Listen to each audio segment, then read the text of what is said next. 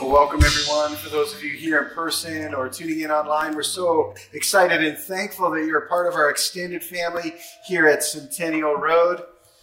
We are midway through some tech upgrades internally here, so we're working through a variety of things, and it's an awesome opportunity that we're able to, for you, our online audience, continue to invest in that and help you connect with us, even though you're not physically present with us in this space. Kids, age 3 to grade 3, I'm dismissing you right now into the boulevard, including nursery up to age 3, happening right through to Detour Alley. It's going to be awesome. And here's the fun part, as Pastor Roger shared a little bit earlier, we are using Big City Studio today, so not just in the boulevard, it'll be all the way up on our second floor, and we're excited about that. So parents, if you're wondering where your kids are, please meet them up there after our service so that you can pick them up, and we will make sure that they go home with the right people. Sound good?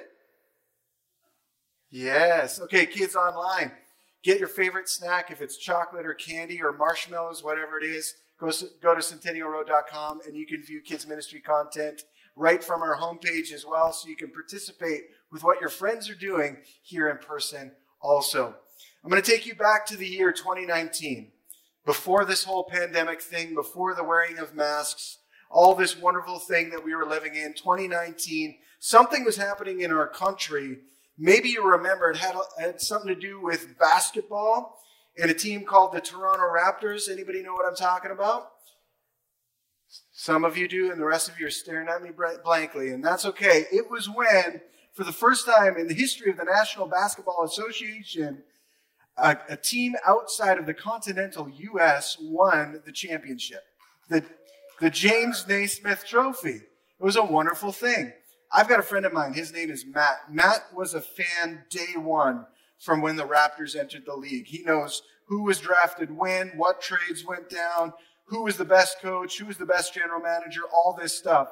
And as the playoffs were progressing for the Raptors in 2019, I would be texting Matt and say, hey, Matt, what should I be paying attention to? What should I get involved with? And he's like, Jason, if you've never watched basketball before, now is the time, because these guys are doing something amazing. You'll want to remember it forever. So I took him up on that. I decided to tune in for a playoff game.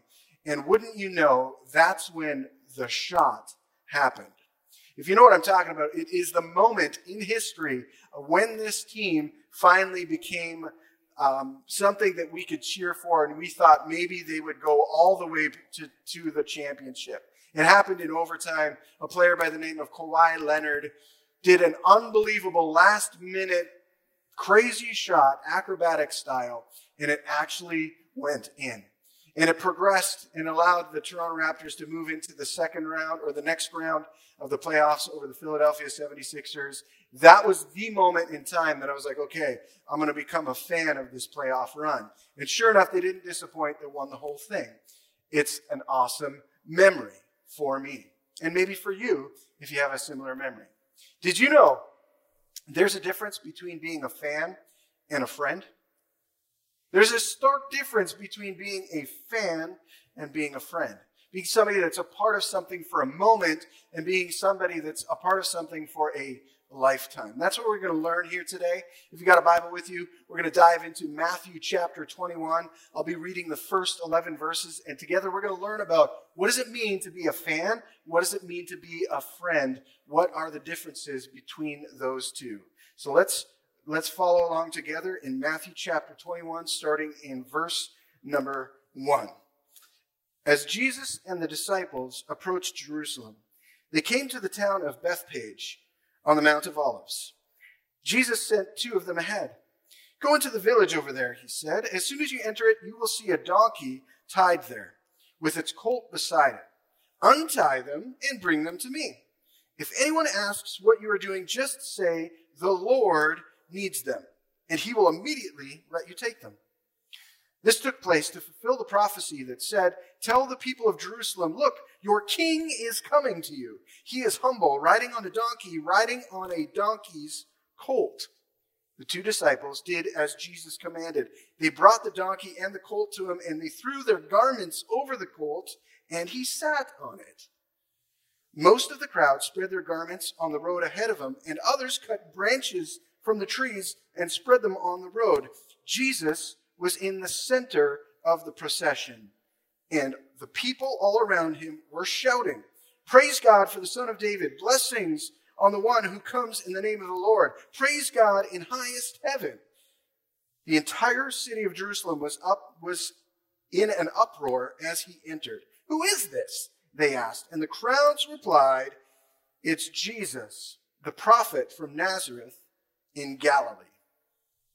There's two big things that we need to be aware of before we dig further into this text, just from a background setting perspective, so we understand all of the idiosyncrasies that are going on here.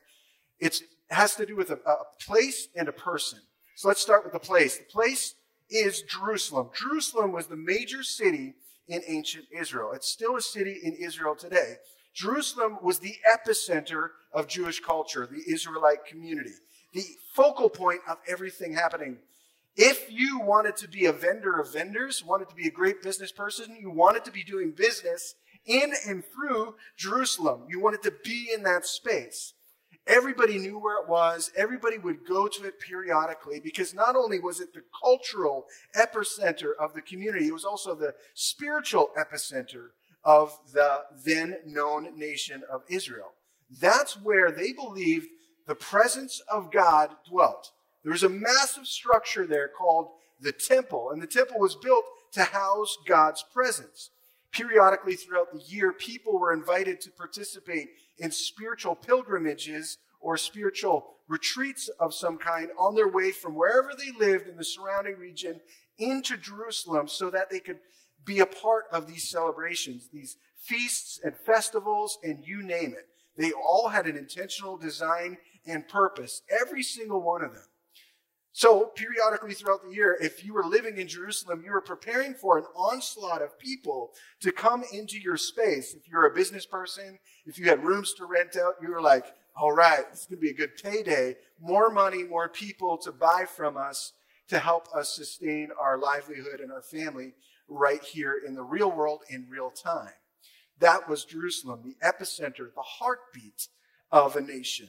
That is what it was. But in addition to that, there's a king.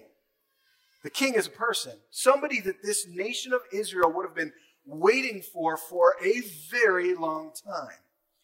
You see, at this point in time, when we've read this story, the nation of Israel was actually subject to the rule of the Roman Empire. And what's unique about the Roman Empire is they didn't always come in and obliterate all sorts of leadership structures that were pre-existent before their rule. They would just come in and be over top of them.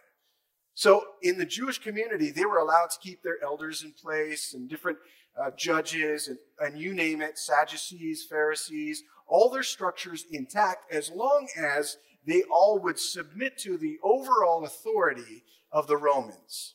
So everything that they would do had to be under Roman rule. All the taxes that were collected went to the Romans first, and whatever was left over could be shared among the pre-existing structure. So these people, these Israelites, they were waiting desperately for a king that was prophesied about, which means spoken about before it happened. So way in the future, before it was going to happen, somebody talked about it and wrote about it. And in their scriptures, there are a whole bunch of references to this coming king that would free them from all the things that were oppressing them. Now, they interpreted that to mean that whatever king was coming would be the ultimate warrior who would overthrow the Roman Empire politically, but also in military might as well. They were expecting, they had a framework for a king that was going to be so much more than what they thought was possible right now in that moment. There was an expectancy there. For over 400 years, they were waiting to be delivered. 400. Jesus shows up on the scene. He sends two of his friends ahead to get a donkey and its colt that are tied up. And they go and they do so. And Jesus says, if anybody gives you any trouble, don't worry. Just let them know that the Lord needs them. Or in other words, the king is coming and they'll let you go. The disciples bring back these two donkeys to Jesus. He gets on them and he starts riding into the city. And that is when the party and the parade starts happening. Everybody's excited because everything they thought wouldn't happen maybe even in their lifetime is seemingly taking place right in front of them. But the truth is they stepped into one of two categories, intentionally or unintentionally. They either became a fan or a friend in the moment. So why don't we look at three different differences between what it means to be a fan and what it means to be a friend from this particular story in the life of Jesus. The first is this. Fans are generated by momentum. Friends are generated through relationship. Fans are generated by momentum. Friends are generated through relationship. This whole scene is unfolding. What's important to know is they didn't have Twitter or social media. This was an oral-based culture. So a lot of these people in the city at the time and the people traveling to this city may have heard already about Jesus. He had a 3-year kind of ministry run in the region where he was seeing people that were blind previously have their sight restored. He was seeing people that were relationally broken brought back into relationship. He was seeing people who were hungry be fed miraculously in some way. All these different things were happening in and through the life of Jesus, and the stories would leak out into the region. People would talk about, oh my goodness, can you believe that this guy who says he's a prophet is doing these amazing things? I wonder what is going on here. Are we living through history right now? All this stuff is going on, and all of a sudden he's riding in on a donkey and its colt, and anybody who knew what the ancient texts said about a coming king knew that this was a signal that things are about to change. There was this expectancy that something miraculous was about to happen because these people or this person was doing something that was talked about way previous in ancient scriptures. So they were doing what maybe we'd all do when we see somebody show up, a celebrity of some kind. Like, let's say Justin Bieber shows up and is at Blockhouse Island here in Brockville. Maybe we're going to go get our groove on with the Biebs at Blockhouse. I don't know. We're going to go gravitate towards there, say hi, take a photo. We wanted that moment. See, fans are generated through momentum. Lots of these people started flooding the street and going, oh my goodness, I want to participate in something amazing. What is happening? What's going on? I'm curious if all the people who were there in that gathered crowd actually knew who Jesus was. Or were they just caught up in the momentum of everything happening around them? Were they just caught up in the flavor of the day, the excitement of the moment? There's a difference between being a fan and being a friend. A fan is generated through momentum, but a friend is generated through relationship. See, a friend is somebody who's willing to stand with you in every moment of your life, not just in the good moments of your life. This very same gathered group of people, fast forward to the end of this week, the last days of Jesus, and some of those people, perhaps even a majority of them, were in another crowd that was gathered. And that other crowd that was gathered wasn't cheering Jesus on anymore. They were actually cheering and hoping and praying, in some cases, that this Jesus guy who they celebrated at the beginning of the week would be killed instead. See, that's the difference between being a fan or a friend. A friend is going to stand with Jesus in that moment of crisis. A friend is going to be like, nope, I'm out. I was just here for the momentum. I don't have a relationship. Here's a second difference between being a fan or being a friend. A fan is chasing a thrill. A friend is chasing commitment. A fan is chasing a thrill. A friend is chasing a commitment. Do you remember the very first time that somebody told you you were cute? Do you have that moment, that memory? Do you have that in your space? And you'll be like, I remember where I was, what I was wearing, who said it to me. It was glorious. Maybe some of you are like, there's been too many to remember. So I'm having a hard time picking just one. Fans are all about the thrill, the story, the opportunity. They wanted to be there when this happened. How many of you remember the very first day Neil Armstrong stepped onto the moon for the first time? Do you know where you were? I know where I was. I wasn't born yet. But it still happened. Do you remember where you were when they locked us in for the first time in this lockdown? Do you remember where you were when you got that present that you are always wanting and hoping that somebody would get you for your birthday or for Christmas?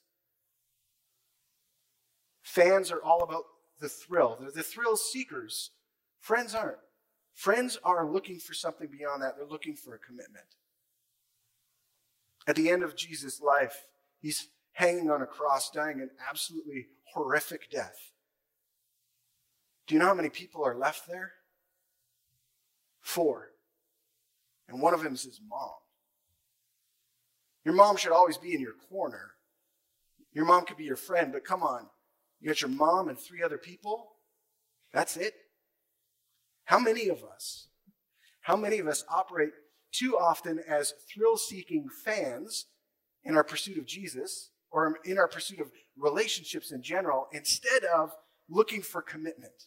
See, commitment goes like, you know what? I'm in it through the thick and the thin. I'm in it when it's really easy to be in and when it's really hard to be in. You want to know if you have fans or friends following you? When your life starts to fall apart, who's going to sit with you right in the ashes? Those are your friends. Those are the people who actually believe in you. Everybody else is just a fan. Everybody else is just in it for themselves in that moment. Because friends are only in it for a thrill, but fans are only in it for the thrill, but friends are in it for commitment, for a lifetime. Third really quick point. Fans are fickle. Friends are forever. Fans are fickle. Friends are forever. It's easy to be a fan of something. It's easy to hop in when your team is doing well and cheer them on. Yay, I'm a fan. It's more challenging when things aren't going the way that you intended. When things are more difficult.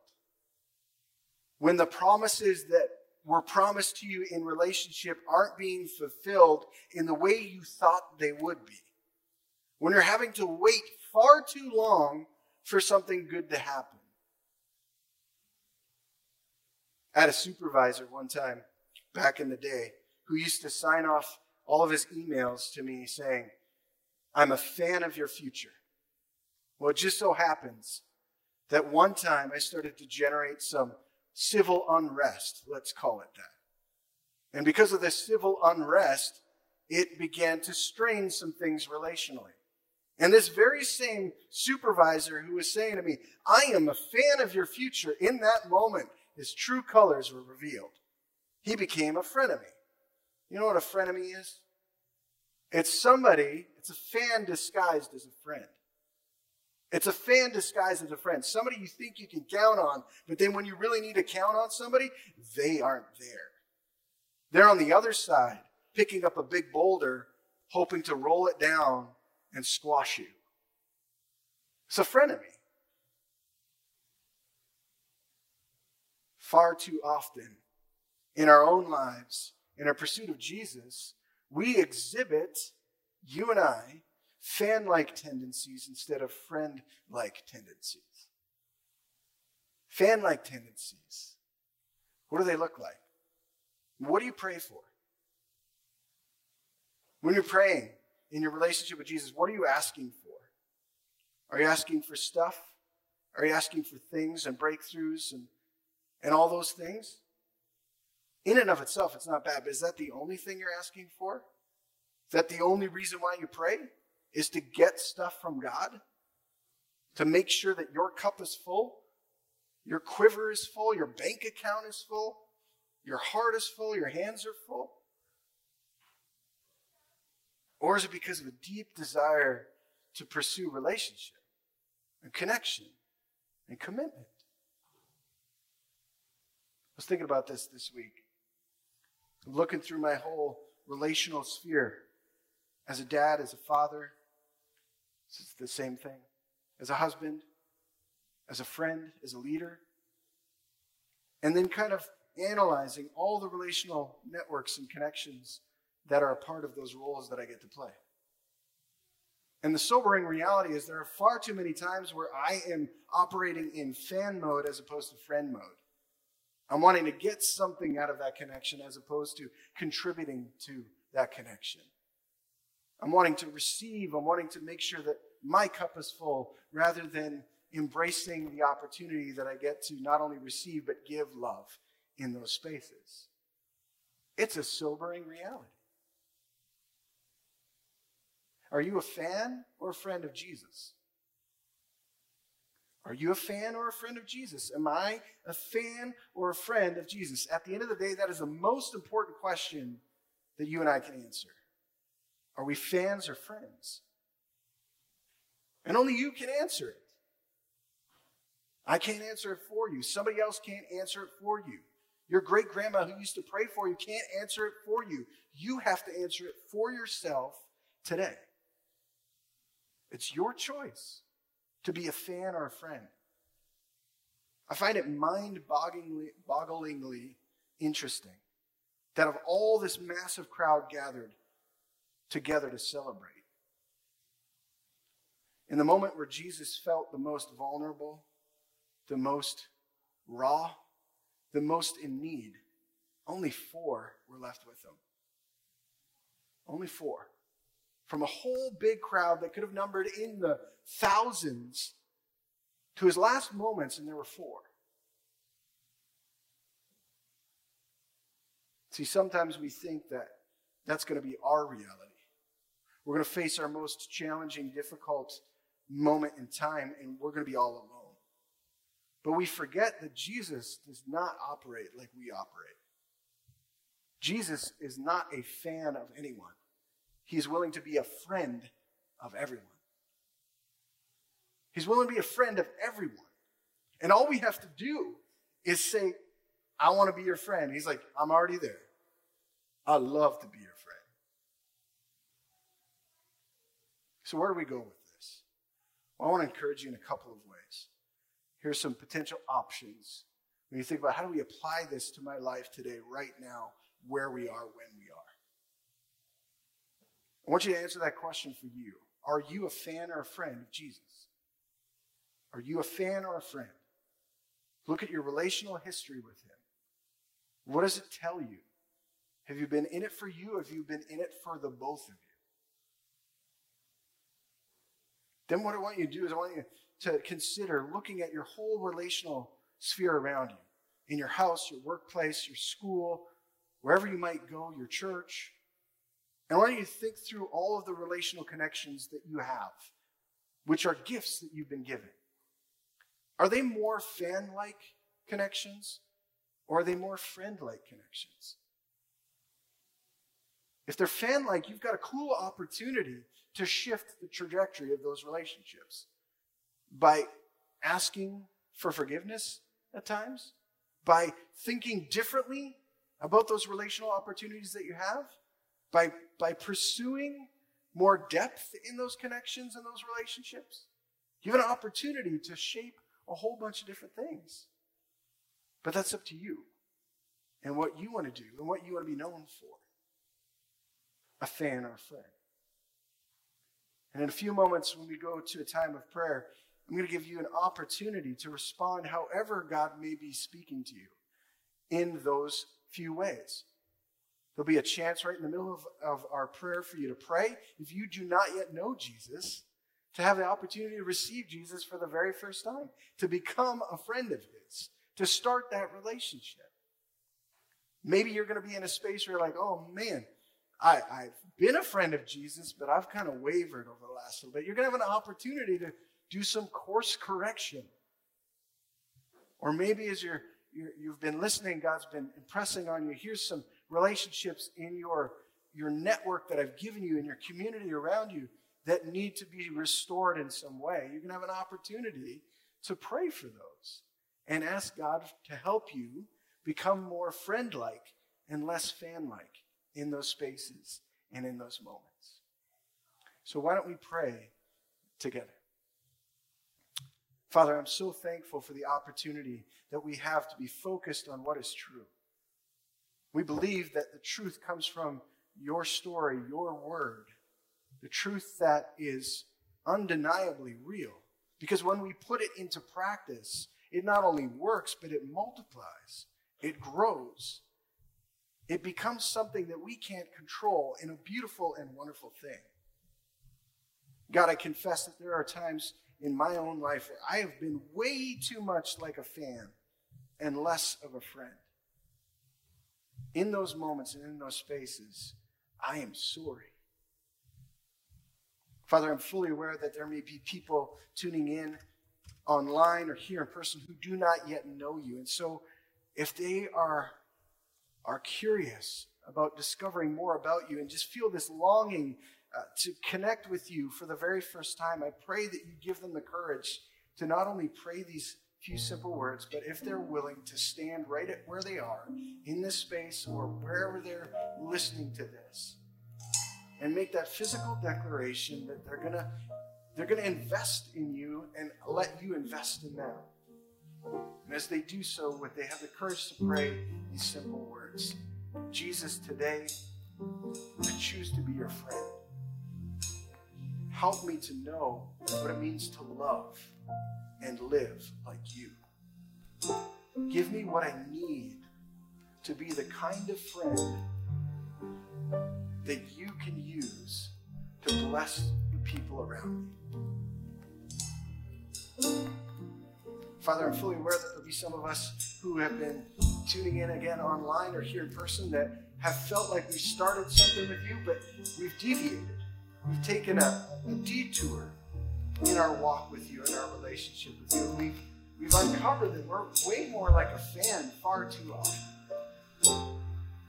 And so in these next few moments, Lord, if you are speaking this to them, would you give them the courage that they need to not only stand, but to pray these simple words. Jesus, there are times when I abandon you, and I'm sorry. There are times when I think more about me than I think about you, and I'm sorry. God, I need to return to right relationship and intimacy with you. Help me be known for my commitment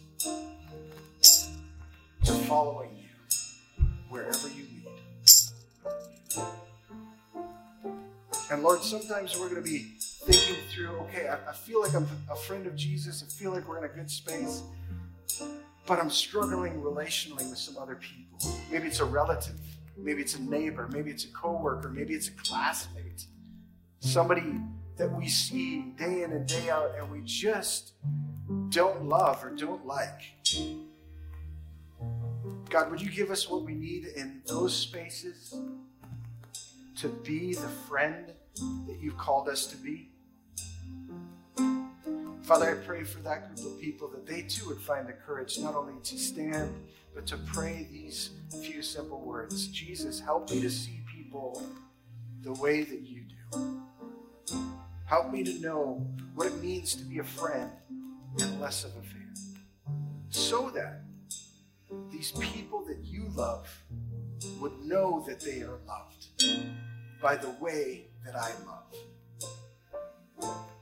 Father, I pray that you would bless us and protect us. Make your face shine upon us, be gracious to us. Would you turn your face towards us and grant us peace? And help us to walk in step with you. We pray this in your name. Amen.